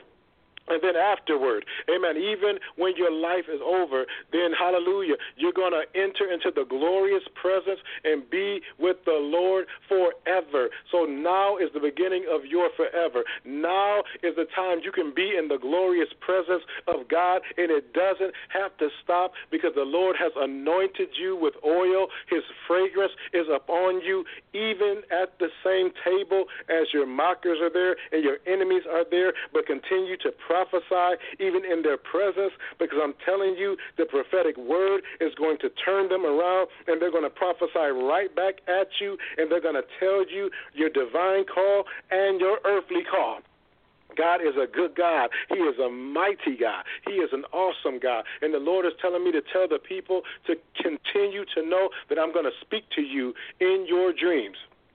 Yes, I'm going to speak to you in your dreams, even as I spoke to Jacob, amen, in Genesis chapter 28, verse 12. Even as I spoke to Samuel, hallelujah, I'm going to speak to my people because God says too many are just waiting to hear from me once they wake up. But God says you should actually lay down with expectation, amen. You should lay down knowing that I'm going to communicate to you.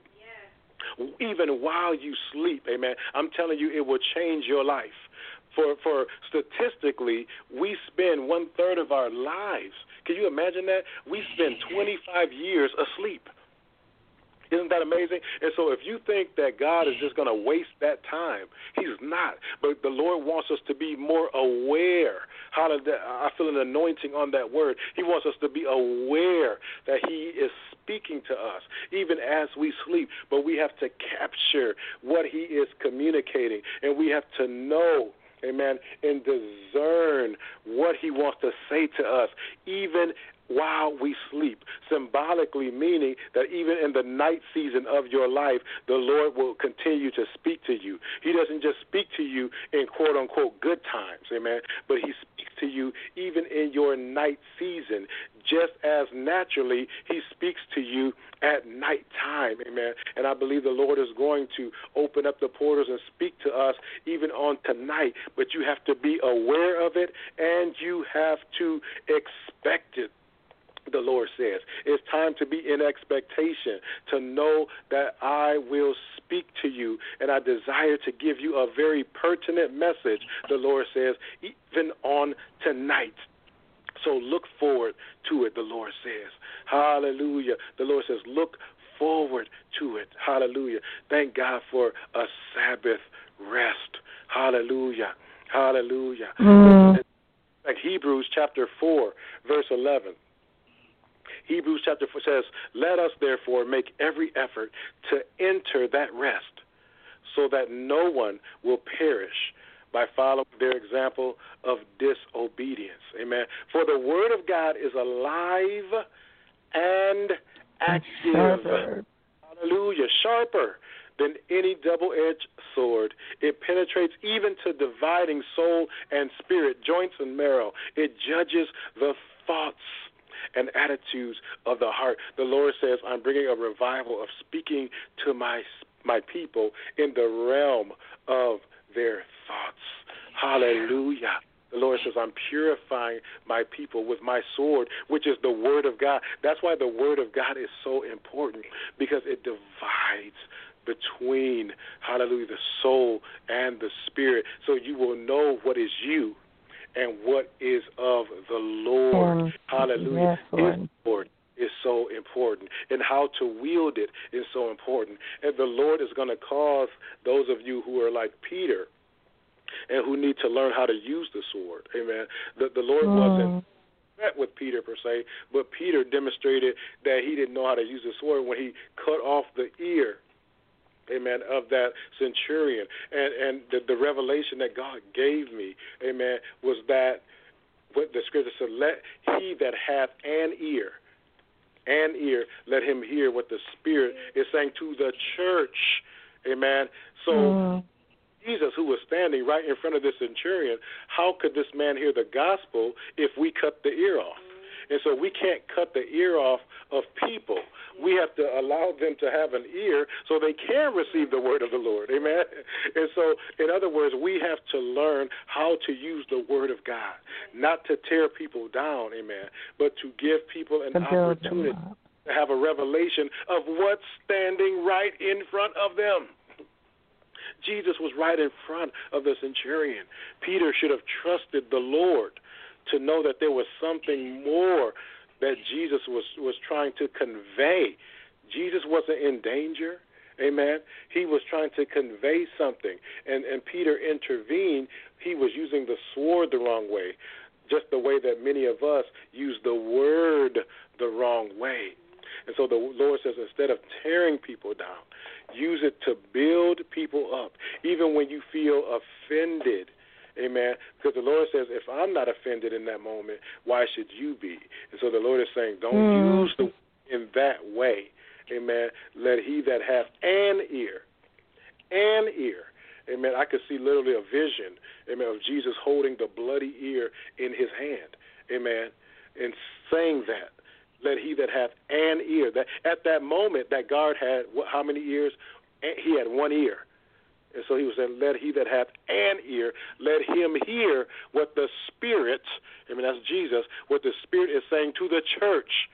The church, Peter represented the church, amen, upon this rock. So Peter really represented all of us in that moment, in the mistakes that all of us, not just him, but all of us have made and potentially will make with how we misuse the Word of God. But the Lord is saying, learn to use the word wisely with the unbeliever, or with people who don't have a level of revelation that we may have. Hallelujah. The Lord says, 1 Corinthians chapter 2, verse 9. Hallelujah. It says, however, as it is written, what no eye has seen, what no ear has heard, and what no human mind has conceived, the things God has prepared for those who love him. Hallelujah. These are the things God has revealed to us by his Spirit. The Spirit. The Spirit, hallelujah, searches all things, even the deep things of God. See, before we speak, before we post anything, before we say anything, make sure that you have gone as deep as you can possibly go to get an understanding. Because even things that are going on right now in our nation, people weren't prophesying this per se. You know, people weren't prophesying this, a lot of the specifics. They were prophesying in generality. But what the Lord is saying is go deeper so I can reveal more to you of what's going on. Because, see, a lot of times we're shaken because we're operating in a realm that we shouldn't be in, because we're supposed to know. Because God says, I won't do certain things unless I reveal it first to my servants, the prophets. Well, why don't you know? It's not because God's mad at you. He's not mad at you. You're just not going deep enough. The 11th verse says, for who knows a person's thoughts except their own spirit within them? In the same way, no one knows the thoughts of God except the Spirit of God. So you can't access the God unless you are in the Spirit. Remember, they that worship me must worship me in spirit. Amen. The 12th verse says, what we have received is not the spirit of the world, amen, but the Spirit who is from God, so that we may understand what God has freely given us. The last verse is the 13th verse, amen, and it says, this is what we speak, not in words taught us by human wisdom, but in words taught by the Spirit, explaining spiritual realities with Spirit-taught words. Amen. So be blessed, people of God.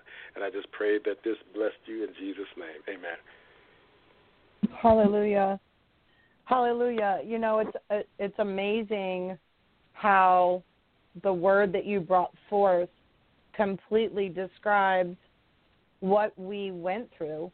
So in combination, when we were hiking over the James River, and the Lord told me to blow the shofar over the James River. So we blew, like the kids, they were all around me. So I had children on the left of me, children on the right of me, and I was blowing the shofar, and then Charlene said to me, she said, what is that? But she had never heard of the shofar. So she was like, could you send that to me? So even though we were there to take the children out to educate them historically what happened on the James River, there was a bigger picture that God was revealing naturally, supernaturally. We went over and we looked at the water gates. Now, I know, James, that you're going to hear through this message, okay? So we were teaching the children about what happened on the James River and how they would utilize the water gates to flood this area when the waters were too low in the river. But then they would release the water in the water gate when the waters were high enough for the boats to go through. After we came back up the stairs, we took the children on a trail, okay? And before we went on the trail, there was a little green snake that came across the path. And I said, Charlene, I'm going to come from the rear guard and you go from the front guard. And she said, okay.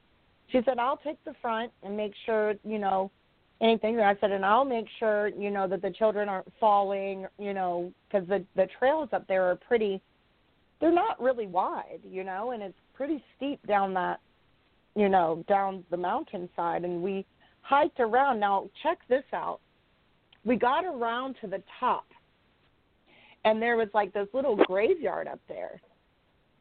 And in the graveyard was a tombstone that said Peter's. And when we left that gravestone, that's when I pled the blood of... I pled that we can still go over a little bit, she said, because it just will remind us. But she said to... I told the children and Charlene to come to me because I wanted to plead the blood of Jesus over us before we went on the trail of trees. The tree fell, but it brought a fresh wind. And I asked God today, why did that tree fall? And the Lord said that he had uprooted Pharaoh and that the wealth of the wicked that has been laid up for the righteous will now come back to the hands of the righteous. Wow. And I said, okay, God. Well, we gathered the children, and I should have taken pictures just because, I like to take the pictures just to have. I think sometimes, you're sharing with people prophetically, but because people want to see, I always have the witness of a photo. But on that day, I had a witness. My friend was with me. And then when I got home, you know, I was kind of shaken up, and I was sharing about what happened and about how, you know, this was not isolation, it was preparation.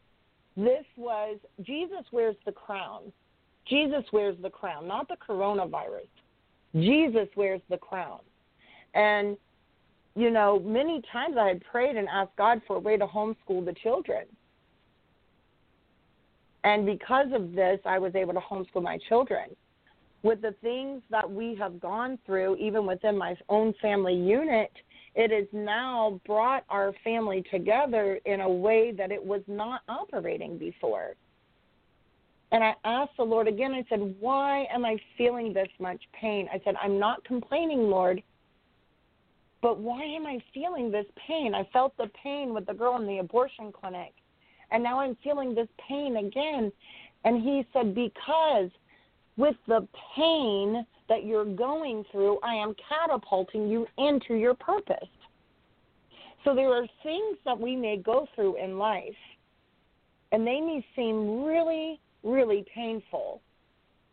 But when we take the higher perspective, like you said, his thoughts are higher than our thoughts, his ways are higher than our ways. So we dig deeper into the well of knowledge. We dig into the word, lining up spirit and truth, because once spirit is lined up with truth, then the seed is matured, and then it can be planted, or it has grown, and then it bears good fruit, or then that steak's been marinated, and now you have the meat of the message, and then you can feed the flock. When we worship God in spirit and truth. The next day, it was like the day after, I had actually prayed with your wife on the phone, just crying out to God on behalf of all of the children and praying that there's a move that shuts down Planned Parenthood, that goes and gets the rest of these people that are committing pedophilia and shutting them down. And then the Lord said to me, I asked him, I said, why the trees? And he said, I am the Alpha, the Omega, the beginning and the end. He said, go read Isaiah 55:12. I said, okay. He said, I've been preparing you, meaning you, the body of Christ, the church. For you shall go out with joy and be led out with peace. The mountains and the hills shall break forth into singing before you, and all the trees of the field shall clap their hands. Even the trees bow down to the Most High God. And trees are inanimate objects, although, yes, they're rooted and they have to have water and sunlight just like us. But even the trees bow down.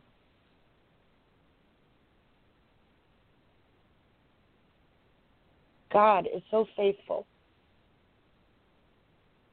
The blood will never lose its power.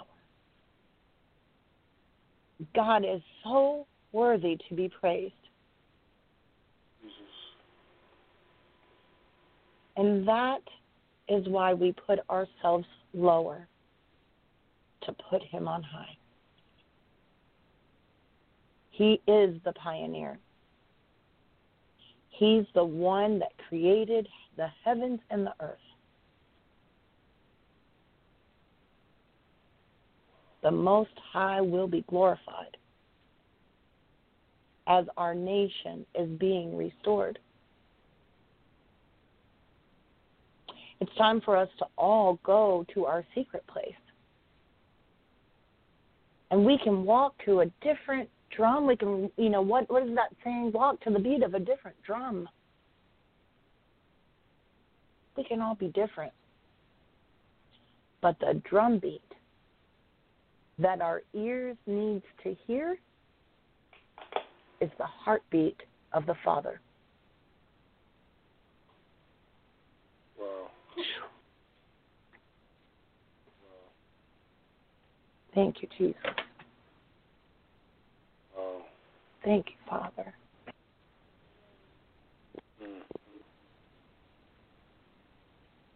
We don't have to always believe the things that we see and hear in the natural, on media, on the internet, on our cell phones. Yep. God is saying it's time for elevation, for a Holy Spirit sensation across all nations under God. But it starts with us.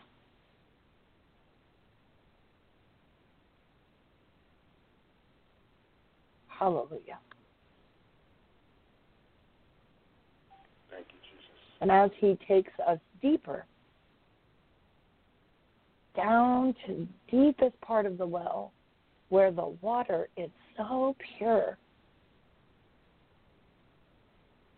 he fills us up and he catapults us through the process, even when it's painful, so that we can see from on high and soar like eagles.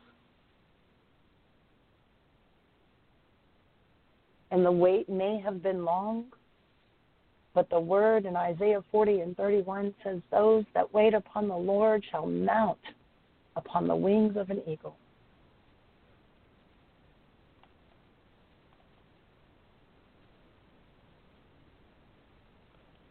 And we are so grateful to you, oh God. And we thank you, Father, for you alone are worthy to be praised. Yes.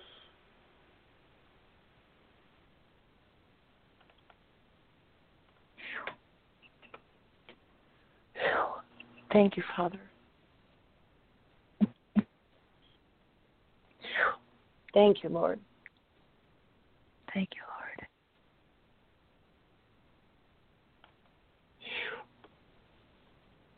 Thank you, Jesus.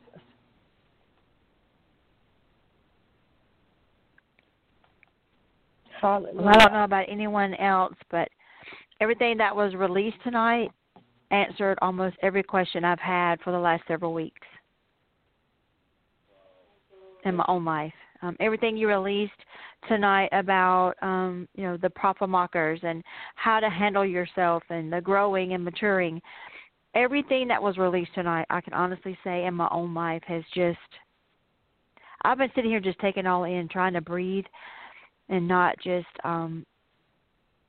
just become so overwhelmed. And I've been crying. You can probably tell because my nose is stopped up now. But it has been really a blessing. And I know that it's helped other people. I know that there are other listeners that have, something has broken tonight. Something has broken in my home. Something has broken in my own heart. There was a presence. I don't know if I want to say a presence, but there was something on me, and it's been on me for a while. And just tonight, after what's been released, after Lady Lily singing, Jennifer stuff she's released, the stuff that you've said, Pastor James, honestly, you've set me free. So I just want to honor all of you guys and just say that I love you all, with the love of Jesus, and that I just honor what you carry, and I just bless you all in the name of Jesus, and just pray, as you all have poured out, that, God continues to pour in and just continues to bless everything that your hands touch, because you truly are a blessing to the body of Christ, and I am very grateful for all of you. I really am. Mm. Well, we're grateful for you too, Leci. You've Amen. Yeah, Leci, day in and day out, she's always the first one that will send me a message. We're really connected in a way that is almost inexplicable. And it is an honor for us to serve the Most High God. We're in this together. All of us are a part of the puzzle, all cut differently, fashioned differently, but yet when you lay all the pieces out and you put them all together, it creates the bigger picture. And we couldn't do a lot of the stuff that we do without you either, Leci. So we honor you, and you are a blessing to us as well. So, Lily, do you mind singing us out to end the recording? I will. Thank you.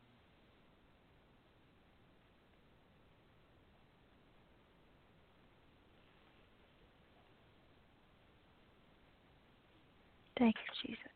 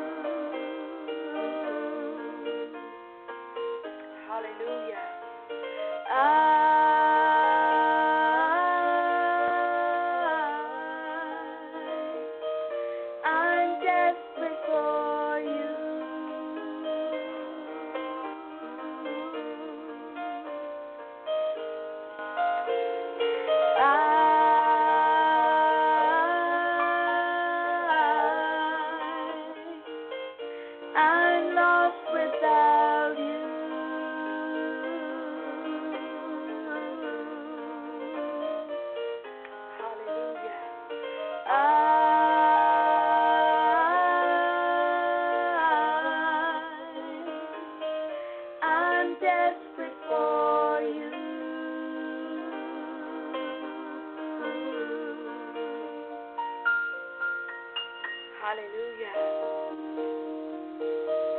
This is the air I breathe.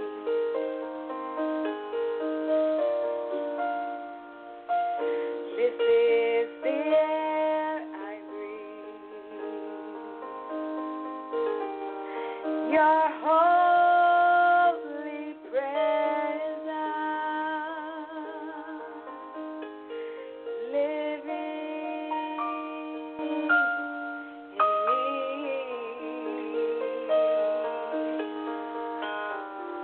hallelujah.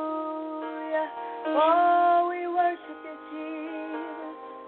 Nobody like you, Jesus. Oh, we worship you. Oh, we love you, Jesus.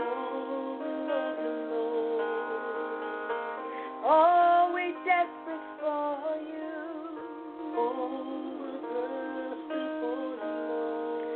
Hallelujah. Hallelujah.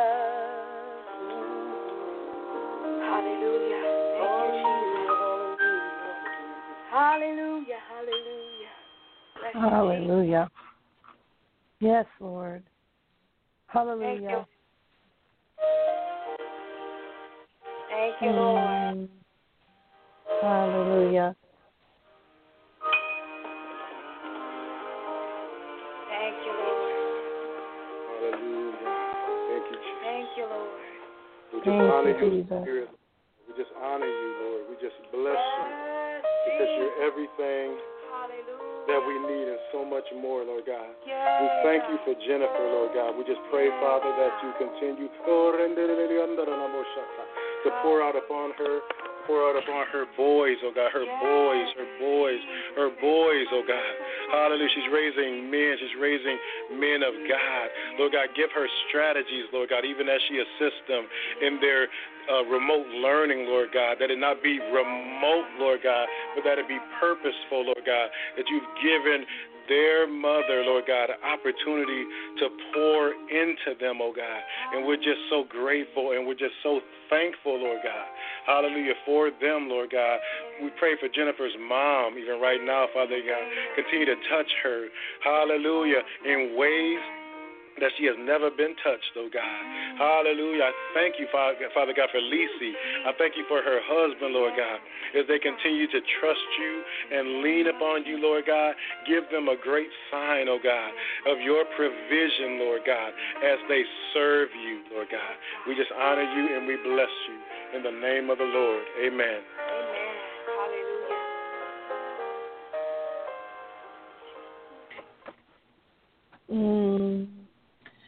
So we thank you, Pastor Woods and Lili Woods. We just praise God for you, and we just thank you all for being so willing to come on and pour out, not just to us, but to all of the listeners near and far. And we just ask for God to pour back into you as you pour out to others so much with the true heart of the Father. It's really an honor and a blessing every time we're able to get together, and it's just so beautiful. So we just bless you, and we honor you for everything that you're doing, not just here, but everything you're doing to expand God's kingdom. And we just thank you, Father. We thank you, Father, for this time together. I thank you for Leci. I thank you for empowering her in this season, Lord. I thank you, Father, for what you're doing for each and every individual. Lord, I just thank you. I just can't say thank you enough. You said thank you 1,000 times, and I would have to say it 1,000 times again, how grateful we are to you, Lord. So, Father, we just thank you as you pioneer the way and lead the way for us as we go into the new frontier. Blessings to everyone. Thank you, and we'll be on again in 2 weeks. God bless. God bless.